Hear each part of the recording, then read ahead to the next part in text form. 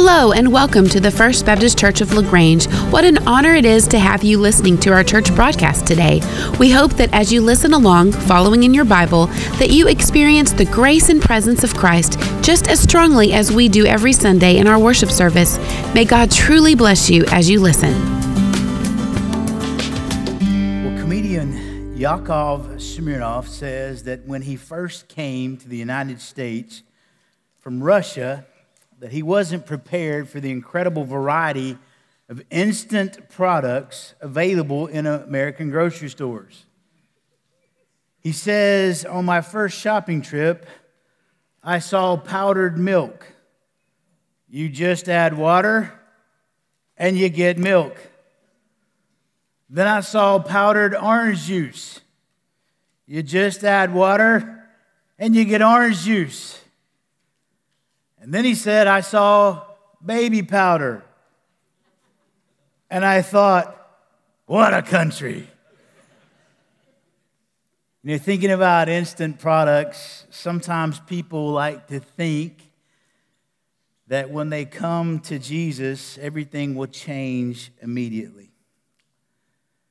Now, there is an instant change on the inside when we're brought from death to life.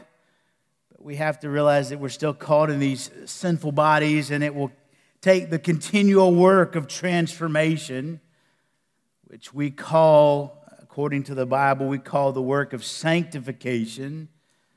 It's going to take a lot of that work. You see, sanctification is really the journey that we're all on called discipleship. It's said differently, it's continually being changed or transformed, or better, even conformed to the image of Christ. Some have said it's the constant process of becoming holy and set apart unto God. What you need to know is that sanctification, or this work, doesn't naturally happen just with time. In other words, if I become a follower of Christ and I just give it enough time, I'm going to look like Christ. That's not what this is. It requires work. It requires a lot of work, actually. So when we talk about this work of sanctification, the question arises, who does the work then? Do I do the work, or does God do the work? Well, the answer to that question is yes. Simply put, we work out what God's working in. We get to work out what God's working in. So how is it that we go about this process of doing this work? What do we do and what does God do? Well, that's where we're at in the book of Philippians as we continue preaching and teaching through the book of Philippians. If we remember, it is the joyous advancement of the gospel of Jesus. So today, Paul brings us back in Philippians chapter 2, verses 12 and 13, and he talks about, as a result of this high hymn of Christ that we covered many weeks ago, that we are to be like Christ. So what is this and how is this? Well, it's called sanctification. How do we do it? So if you would rise to your feet as we read God's holy, inspired word together, we're going to learn about the work of sanctification. So I'm in the book of Philippians, and I'm going to be in verse 12. It should be on the screen behind me. So Paul says, so then, my beloved, just as you have always obeyed, not as in my presence only, but now much more in my absence, work out your salvation with fear and trembling. For it is God who is at work in you, both to will and to work for His good pleasure. May God bless His word. You may be seated. So I don't know if you kind of paid attention there, but in the text, Paul begins to deal with this tension between God's part and our part in this process of becoming like Jesus we call sanctification. Paul doesn't worry about trying to harmonize the two. It's kind of like with salvation. Is it really the sovereignty of God, or do humans have responsibility? And of course, I believe the Bible teaches yes. Paul doesn't worry about these paradoxes. He just simply puts it out there. And he kind of says this dual emphasis is not only found here. Paul says, hey, listen, I wrote you another book, 1 Corinthians. And 1 Corinthians 15:10, the Bible says this. By the grace of God, God's part, I am what I am. And his grace toward me did not prove vain. But then he goes on to say, but I labored, that's his part, even more than all of them. Yet not I, God's part, but the grace of God within me. Everything in life requires energy. Did you know that? It requires energy, right? It takes energy to walk. It takes energy to work. It takes energy to think. It takes energy to eat. It definitely takes energy to obey and serve God. The point of this present verse is that it takes energy, or it takes work to grow as a Christian. Now, the main verb here is to work out our salvation, and that specifically calls for a constant energy required to finish a task. So Paul tells us two principles that we have to understand about this work of sanctification. Now, I'm going to promise you these are super simple because they're super simple here. The first one is this. We work out our sanctification. We work out our sanctification. And Paul teaches us about this work when he tells us, is it really, first of all, the reason is to be like Christ. The reason is to be like Christ. He says there, look in verse 12. He says, so then. What's the so then there for? What is he talking about, so then? Well, he goes back talking about Jesus Christ. If you remember, as we looked at beginning like verse 5 of Philippians chapter 2, just turn your Bible back a few verses. Have this attitude in yourselves, which was in Christ, although he existed in the form of God, did not require equality with God, a thing to be grasped. But Christ emptied himself, and he takes the form of a bondservant, and he becomes like man, and then he humbles himself, becoming obedient to the point of death, and then God exalts him. In other words, this humility and this desire to please the Father, even to the point of death, is what Paul says we're after. We're supposed to be like Jesus. That's the whole point of sanctification.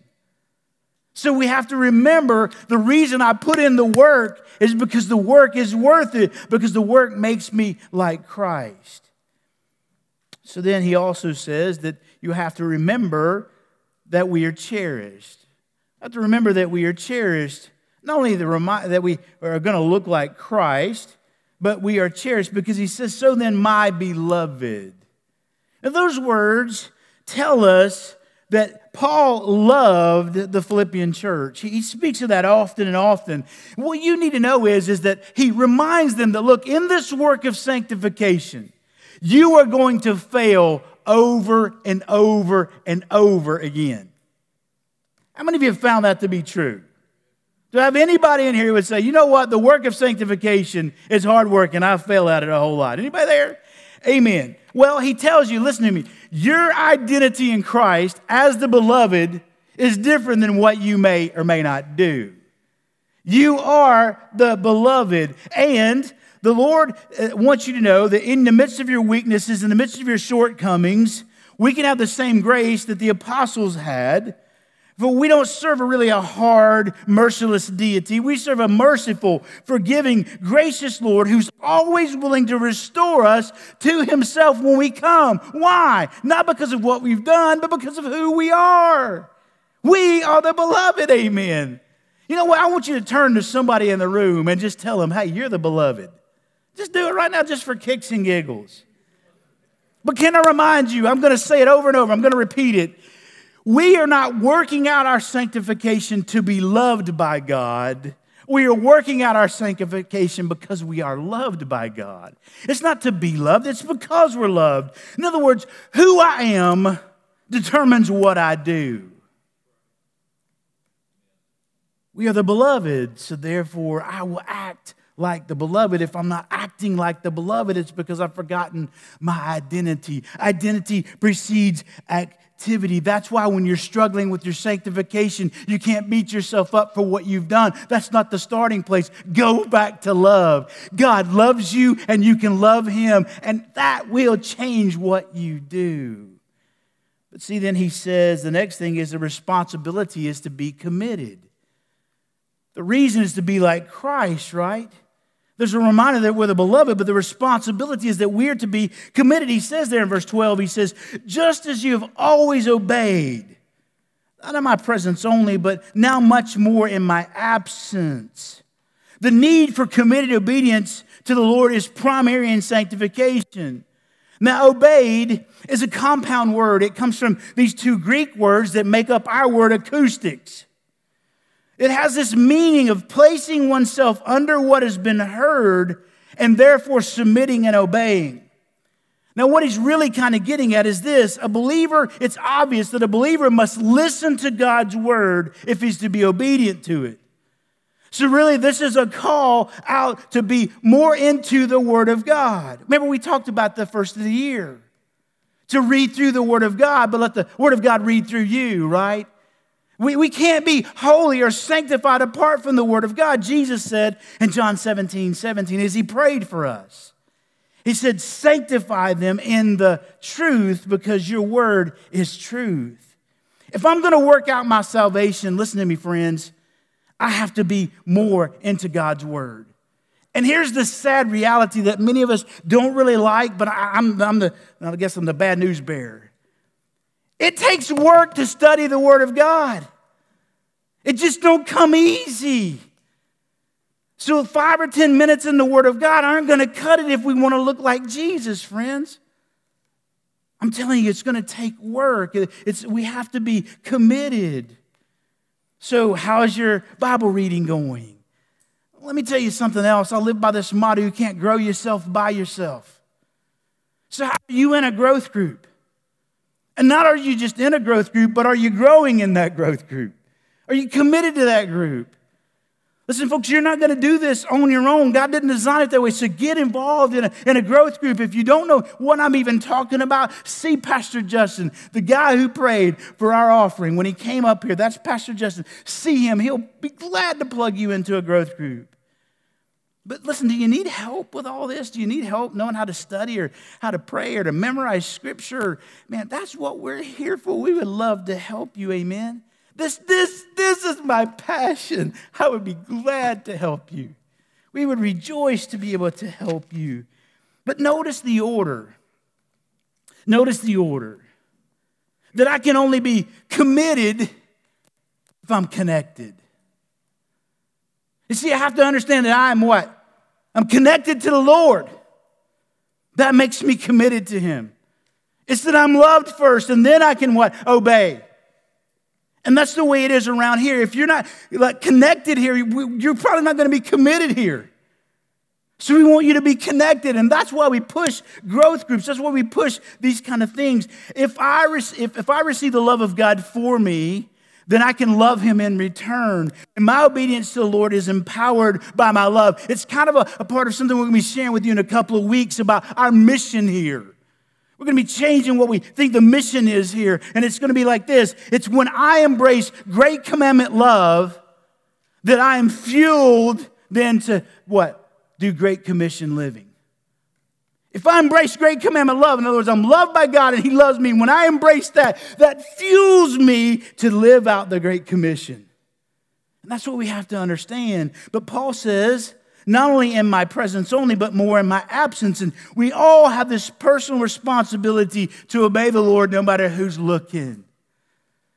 These people had a close relationship with the Apostle Paul. He had taught them great things. They maybe became dependent upon him. And I'm trying to tell you, we can't just be dependent upon me. If the only time that you're getting into this, if the only time you're becoming sanctified is on Sunday mornings, praise God for that, but it's not enough.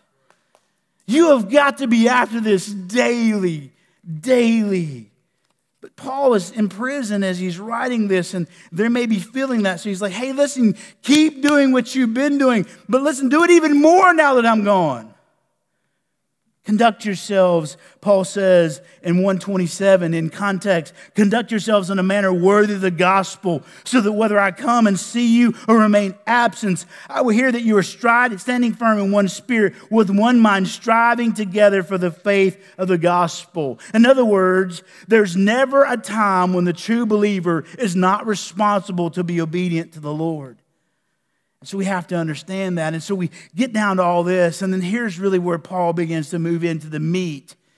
And that is simply this. He says the reality is that there are consequences. So the reasons we grow like Christ, there's a reminder that we're the beloved, right? And then there's this responsibility to be committed. But the reality is that there are consequences, good and bad. Because he says there, he says, work out your salvation with fear and trembling. Now, God is indeed loving, merciful, and forgiving. But God also holds us accountable for disobedience. Therefore, we ought to live in a constant state before God with fear and trembling. Fear, that word translates phobos. That's where we get our words phobias from. It stands for fright or terror, but also this reverential awe. Trembling is the word traumos. It's where we get our word tremor from, when we're shaking or the earth is shaking.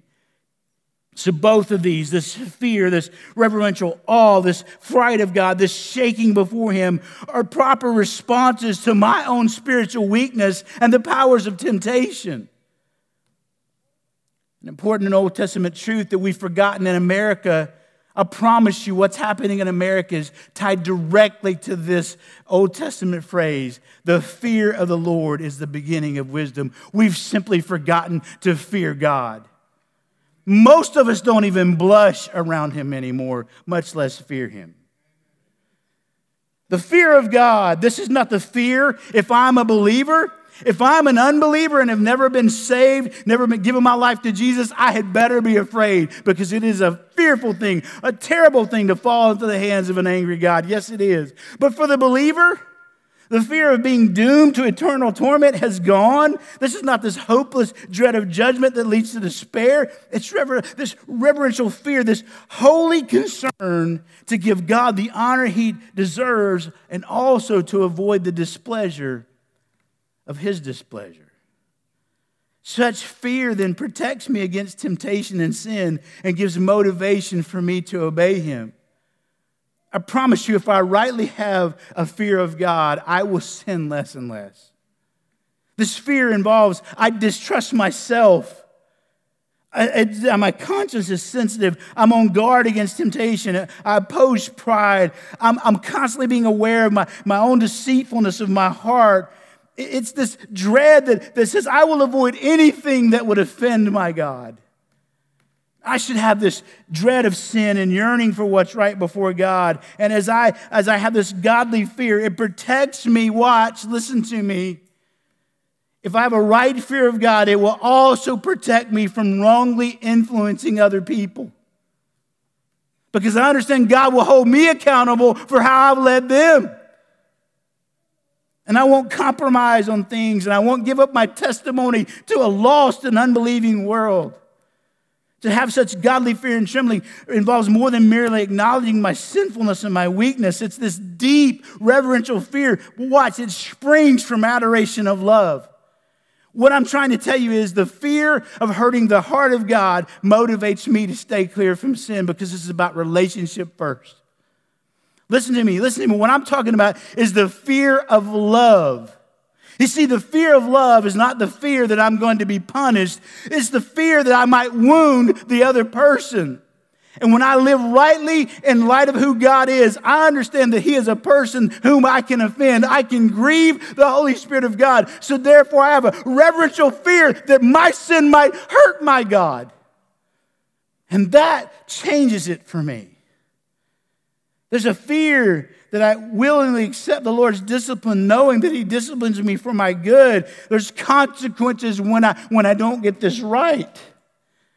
This fear causes me to pray, God, please help me avoid sin. I pray, Matthew 6, don't lead me into temptation, but deliver me from evil. And I need more of the fear of God in my life. But Paul says, work out. New you, new year, new year, new you. Work out, right?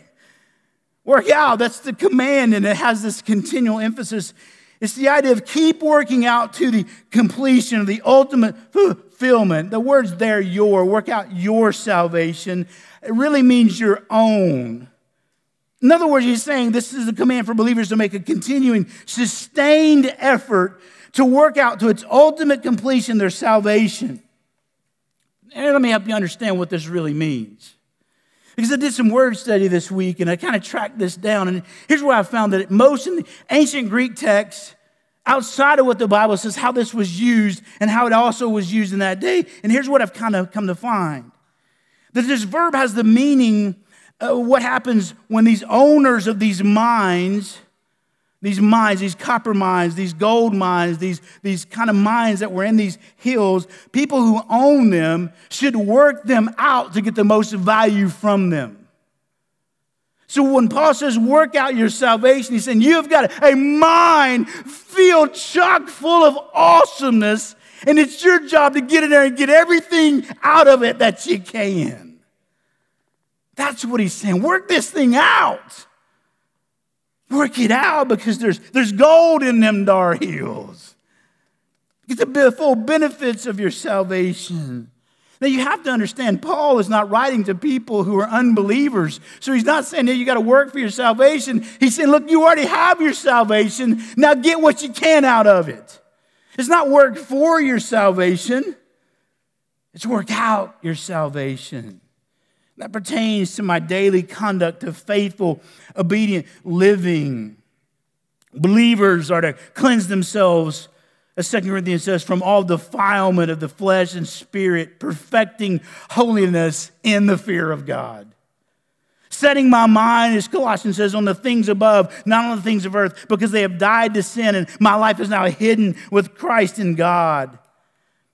As Romans says, just as I once presented my members as slaves to impurity and to lawlessness, resulting in further lawlessness, now I present my members as slaves to righteousness, resulting in sanctification.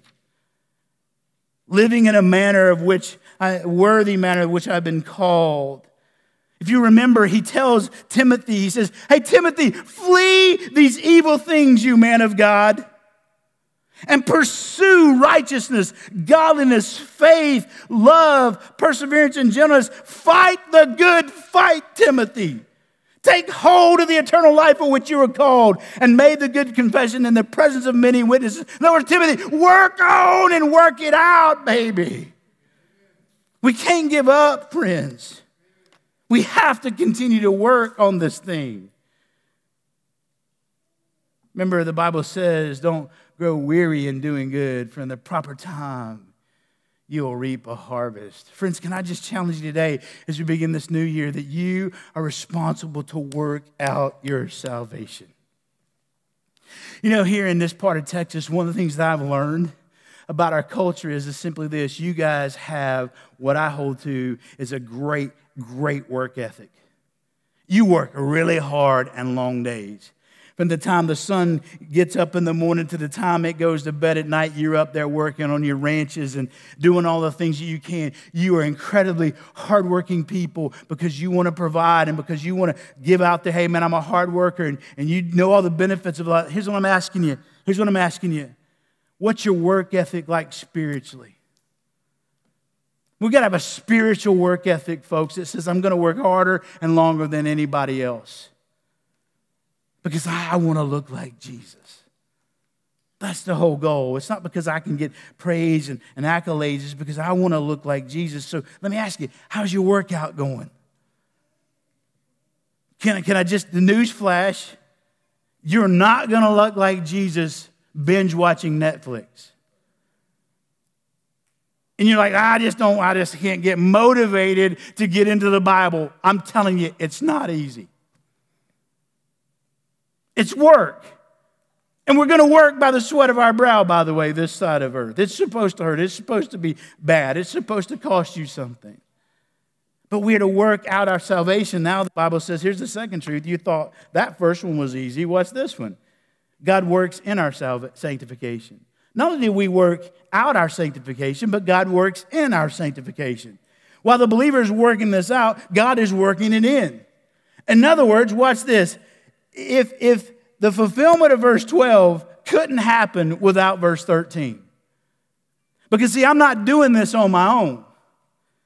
Man, I've got a great coach. Matter of fact, I got somebody who's living inside of me. It'd be awesome if we all had a trainer who lived inside of us, right? I'm going to go to the gym, do a couple of workouts, and man, you got this trainer who's like, go, go, go. But wouldn't it be cool if the trainer jumped inside of you and worked out for you? That's what we have as believers. I mean, this is really true. This is so cool. Matter of fact, we need to look at it. Jesus stressed this truth in the upper room discourse when he said in John 15, verses 4 and 5, he said, abide in me, and I in you. As the branch cannot bear fruit of itself unless it abides in the vine, so neither can you unless you abide in me. I am the vine, you are the branches. He who abides in me and I in him, he bears much fruit. For apart from me, you can do nothing. So how does this all happen? Well, we begin to look, first of all, to the person of God. Look to the person of God. Because verse 12 goes on. It says what it says, but verse 13 starts, for it is God who is at work in you. The sanctification process where I began to say, hey, look, I can't do this, so I have to look to God. It's to him. It's to him and his will and his work. The Bible does not try to prove that God exists. It just assumes that he does. And in both testaments, God has spoken in these anthropomorphic or human-like terms.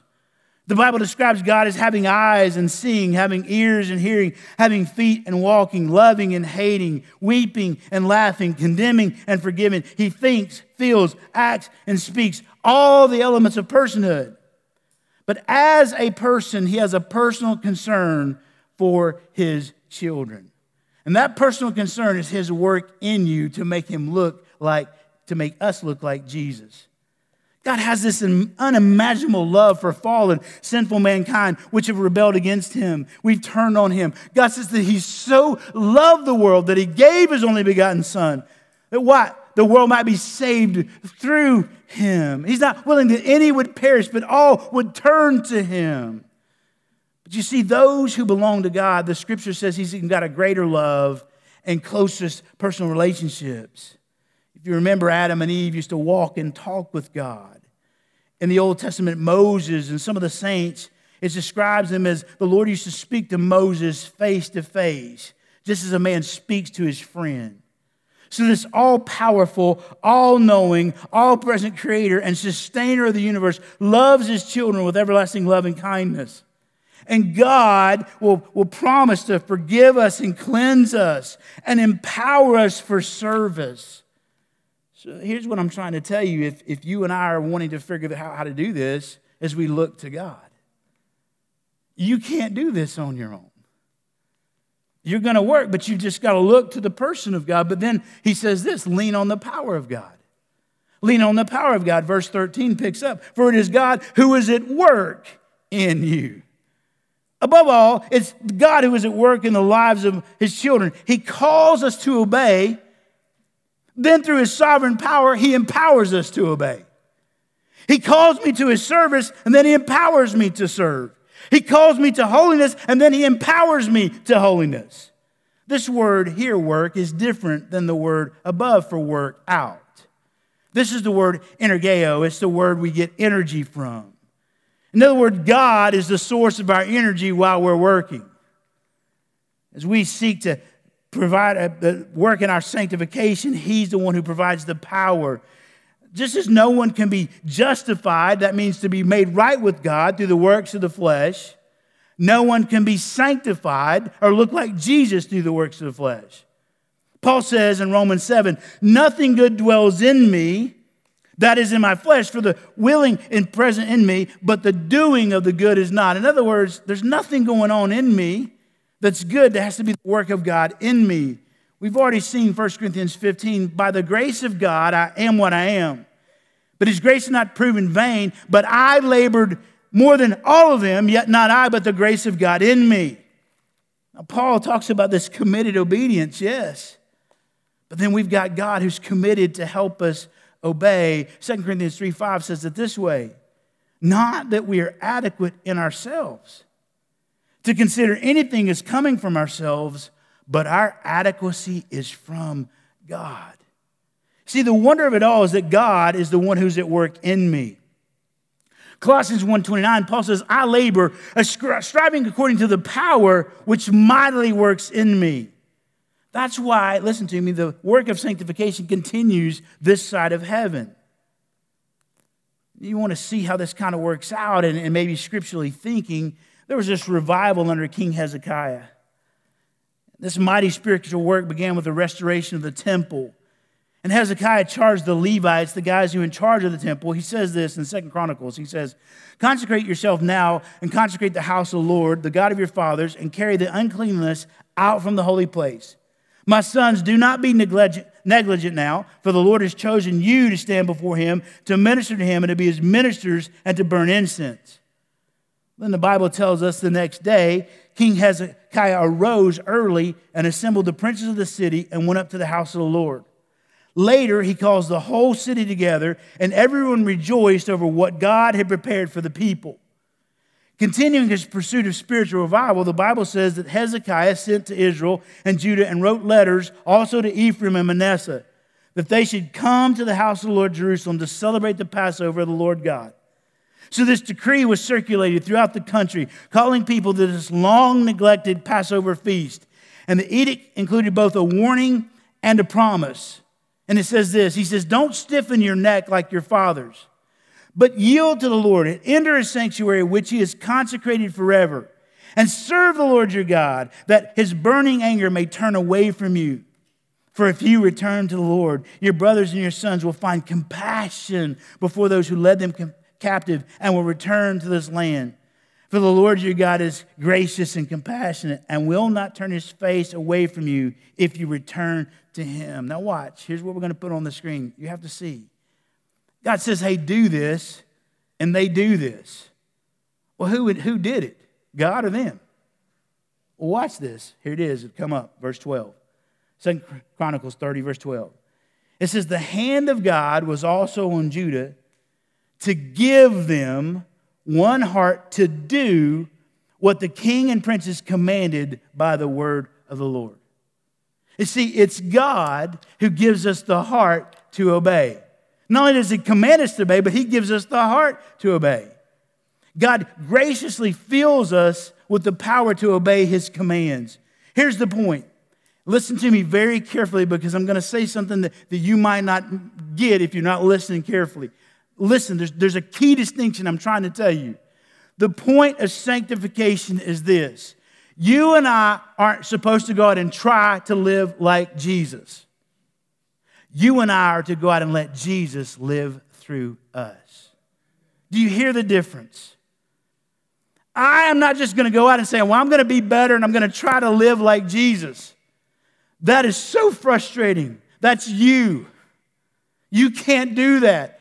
But if you will go out and let Jesus live through you, you will get the point of God working in your salvation. It's Him through His power of His Holy Spirit speaking and leading and guiding, and He just pushes you and you just say yes. That's the difference, friends. But not only do we look to the person of God and lean on the power of God, thirdly, we live in the presence of God. Live in the presence of God. There in verse 13, he says, for it's God who is at work in you. John 17, Jesus says something as he's praying this prayer. He says that I may be in them and you in me. John 14, the Bible says that he abides with you, talking about the Holy Spirit, and that the Holy Spirit will be in you. You see, God is working in us. And I think we have to ask this question. We have to always say, man, am I really living in the presence of God? Because the presence of God is living in me. I can be living in the presence of God. Just have this constant awareness that I'm in the presence of God and that the presence of God is in me quickly. Not only do we live in the presence of our God, but we also have to learn the process of God. That's what he says there. Look back in verse 13. Both to will and to work. Did you see that? The will to do right before God must precede any effective work that is be done for God. So I have to want what God wants so God can give me what I want. To will refers to thoughtful, purposeful choice. It's what the psalmist had in mind when he says, hey, God, turn my heart to your testimonies. So how does God do this? In other words, how is it that God begins to will in me to do his stuff and to work in me? How does that begin to happen? Well, we say it like this. The first thing is this: he gives me a holy discontent. In other words, I begin to realize that I'm falling short of what God asked me to, that the way I'm living isn't the way God wants me to, that I'm sinning or I'm not choosing to do what I'm supposed to do. And I begin to get this hatred for that, and I don't like sin, and I don't like where I'm at. I get this holy discontent. And when I get holy discontent, God gives me a holy aspiration. And then I find myself as that he instills in me this genuine hatred of sin, but then he gives me this genuine desire for righteousness. I begin to want to become conformed to the image of Christ. So in other words, a godly will produces godly work. Now the will or the work that he commands of us is what God is after. To work means being energized and active. So we see this in Hebrews. Listen to me. Now the God of peace, who brought you up from the dead, the great shepherd of the sheep, through the blood of the eternal covenant, even Jesus our Lord, may he equip you in every good thing to do his will, working in us that which is pleasing in his sight through Jesus. Do you see it? You see, we're not only saved by grace, but we're also sanctified by grace, and that we're his workmanship to do these good works that he's already prepared for us to do. And then he prepares them, and then he empowers you to do them. So that's the process. If I really want what God wants, I go before him. He gives me holy discontent and a holy aspiration. He tells me what to do, and then he empowers me to do it. That's the process. But then I end with this: love the pleasure of God. Not only do you learn the process, but love the pleasure of God, because verse 13 says it's for his good pleasure. Good pleasure, translate that which expresses great enjoyment and satisfaction. Do you understand that in Luke 12:32, this is something that just baffles me. Jesus says, "Don't be afraid, little flock, for your Father has chosen gladly to give you the kingdom." God has gladly chosen to give us the kingdom. And here's the cool thing. When I'm living in that kingdom and I'm becoming more and more like Christ, that pleases my Father. So he's going to continue to give me the things to help me please him. That's just the craziest thing about it. God's living for his pleasure. So therefore, it makes the most sense that when my heart wants what he wants, he's going to give me more of that, because he gets more pleasure watching me enjoy what he's giving me. It's just the craziest thing ever. Even when we rebel against him, Isaiah 55 says this: "Seek the Lord while he may be found. Call upon him while he is near. Let the wicked forsake his way, the unrighteous man his thoughts, and let him return to the Lord, and he will have compassion on him, and to our God, for he will abundantly pardon." Do you know the believer's supreme purpose is to love, obey, and worship and glorify God? And therefore, when we do that, that brings him pleasure. But watch this. If I'm going to really please God, I have to be totally dependent upon God's pleasure. God will work in me so that he can what? Work through me. Moses, 40 years, was working for God. But it preceded 40 years of God working in Moses. I'm here to tell you, man, sometimes it's going to take 40 years. It take 40 years for God to work out of me what he's working in me. Can you be patient with the process? But can you be patient with others who are in the process too? See, I think that's one of the things we have to change about First Baptist Church and other churches, man, is we're expecting people to look like Jesus overnight. So we have to be a whole lot more patient when people fall and stumble and do what they do, because God's not done with them yet. He's not done with me yet. So we work out our sanctification, but God's working in our sanctification. We're working out what God's working in. Nate, if you and whomever else is going to come, man, if you would just come. I kind of remember this. I was kind of reading some stuff this week, and I read about this old story, man. I'd kind of forgotten about this, and if I told this to you before, would y'all forgive me? reading about in New Mexico one day, a man saw another man pumping what looked like a well. So this dude from out here was seeing another dude doing this. The man was pumping like man, he was going strong, and it seemed like he never missed a beat. He just kept it up. So he watched him for a really long time. Then he began to get interested. How come this man never slows down? And so he began to walk closer and closer. And then when he got upon it, he could see that this was really an artesian well. An artesian well doesn't require pumping. It has natural pressure. It kind of pumps itself. But what this man thought was another man was really just a wood cutout of somebody over top of that well. So from the distance, it looked like a man, but when he got up, it was just a wooden cutout of a man. And see, really, the man thought he saw somebody pumping the well, but here's the truth. The man wasn't pumping the well. The well was pumping the man. And that's the only way I can try to explain to you what this is going on. It may look like you're doing the work, but God's really the one doing the work in you. So my question is, man, do you have your hand on the well? I mean, are you at this thing? You got to work at this. So, man, we went through, a couple of weeks ago, man, we talked about what are some of the goals that we have, for the new year. Was one of your goals, man, being more like Jesus? What is your intentional plan to grow spiritually this year? Do you have a plan? Is it like memorizing Scripture? Is it witnessing to so many people a week? Is it spending more time in prayer? What is your plan to intentionally grow? You have to have a plan, then you got to work the plan.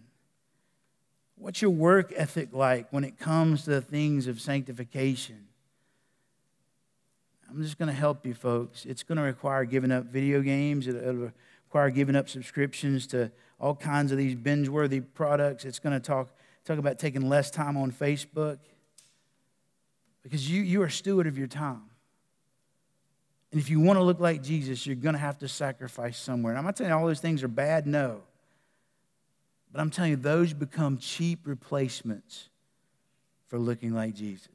That's all I'm trying to tell you. I'm not trying to, it's good or bad or how much time. I'm just saying, we tend to not want to work, so we choose to zone out.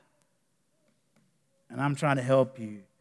So this year, the one workout we need the most is the one that leads to sanctification. So as I begin to move into this time of inviting you to what God is going to do, and as they begin playing, can I just help you? I just got to say this to you one more time, folks. Can I just share my pastor's heart with you today?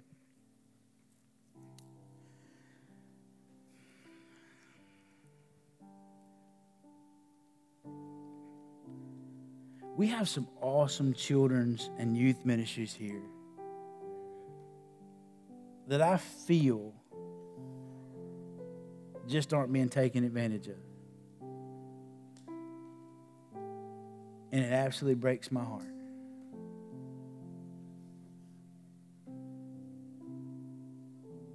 Now, do I say that to guilt you, manipulate you? You know your pastor would never try to do that. I believe love is a greater motivator. So a lot of people won't bring their kids to Sunday mornings because your kids need to be working this out too, and they don't really know how, so we disciple them to do that. So a lot of us won't bring our kids to Sunday mornings because you don't really have anything for you. Well, we do. But then the last time I checked, when I go out and look at the sports stuff, I see parents sit in their cars for 2 hours waiting for their kids at a practice, but yet they can't come to church and wait for 45 minutes while their kid... You see what I'm saying? And there's just such... I don't know, and I just have to speak to you, church, because... And we plan and do a lot, and I'm trying to tell you, your kids' sanctification is important. And if you're not doing nightly and daily and stuff devotions to grow your kids, man, at least take advantage of what we have. We're trying to offer that. And Sarah and Seth work hard at providing stuff for your children. I'm just asking you, can you commit to helping your kids grow?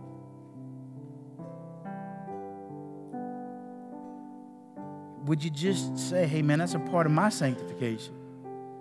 Because we got to get back to something, man, growing here where kids And people are taking advantage of what we're trying to do.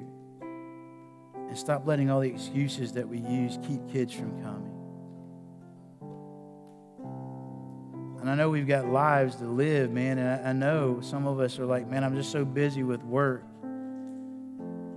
And can I tell you, your job, God's giving you your job to maybe provide for your needs, but it's really secondary. He's giving you that job to be a witness to impact the kingdom. So if your job's keeping you from growing in Jesus, you might want to get a new job. I mean, I'm just trying to help you. I'm just trying to be practical. Because what good is it that you are able to retire, but you look less like Jesus at 70 than you did when you were 30? What good is that? Do you hear what I'm saying? I'm not trying to step on toes, friends. I'm just trying to say we have to deeply think about these things. Because Jesus saved us so that we could look more like him and bring God glory. We need to work this thing out, right? We need to work on this. So this section was written in all plurals, believe it or not. In other words, he's not just talking to you, and he's not just talking to you, he's talking to all of us. That means me too.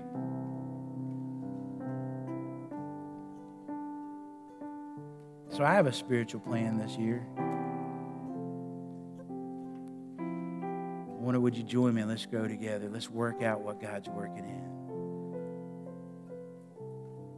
So right now, I wonder if you just kind of stay on your feet. I'm just going to call us to a time of singing and prayer.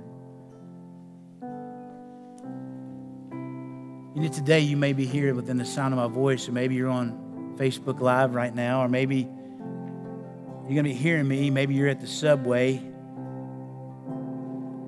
Maybe you're hearing my voice, and you're like, hey, man, is he talking to me? Yeah, I'm talking to you.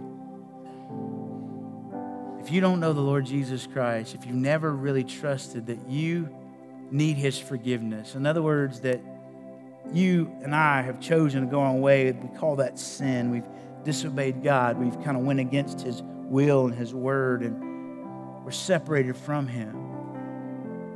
We'll be eternally separated from him in a place called hell. And friends, that's just as real as heaven is. God doesn't want you there. That's why he sent Jesus to die, to pay the wages of sin, which is death. And Jesus heals the separation and heals and pays the payment because he loves us so deeply. If you've never made that decision to just trust Jesus, that he died for you, that he was buried and raised for you, today is a great day to do that. So maybe that's the first thing you need to do in this time of invitations. Maybe just come to Christ. And so I'm going to pray a prayer, and then after I do that, we're going to be singing. And if you want to receive Christ, or you want to pray a prayer like that from your heart, something like we do that, but then come let us know. Or maybe you're here saying, hey, Pastor, would you pray with me? Maybe there's some others down here. You say, hey, man, I've got an appointment next week, and I'd love for you to pray for me about that. Or, hey, you know what, man, we're scared because, man, we found out that my cousin has COVID, or whatever it is. We're here to pray with you. There'll be people here to pray with you, to connect with you. But maybe you just need to publicly, before God, just say, Jesus, I've been lazy. I need to get back to work. I don't really know, but I'm going to pray. You're going to lead us as we sing. We'll let God do what he does. Let's pray together. Father, I love your heart. Your heart is so for us. You want our best. I pray through the power of your Holy Spirit, you would speak to us. I pray it in Jesus' name. Amen.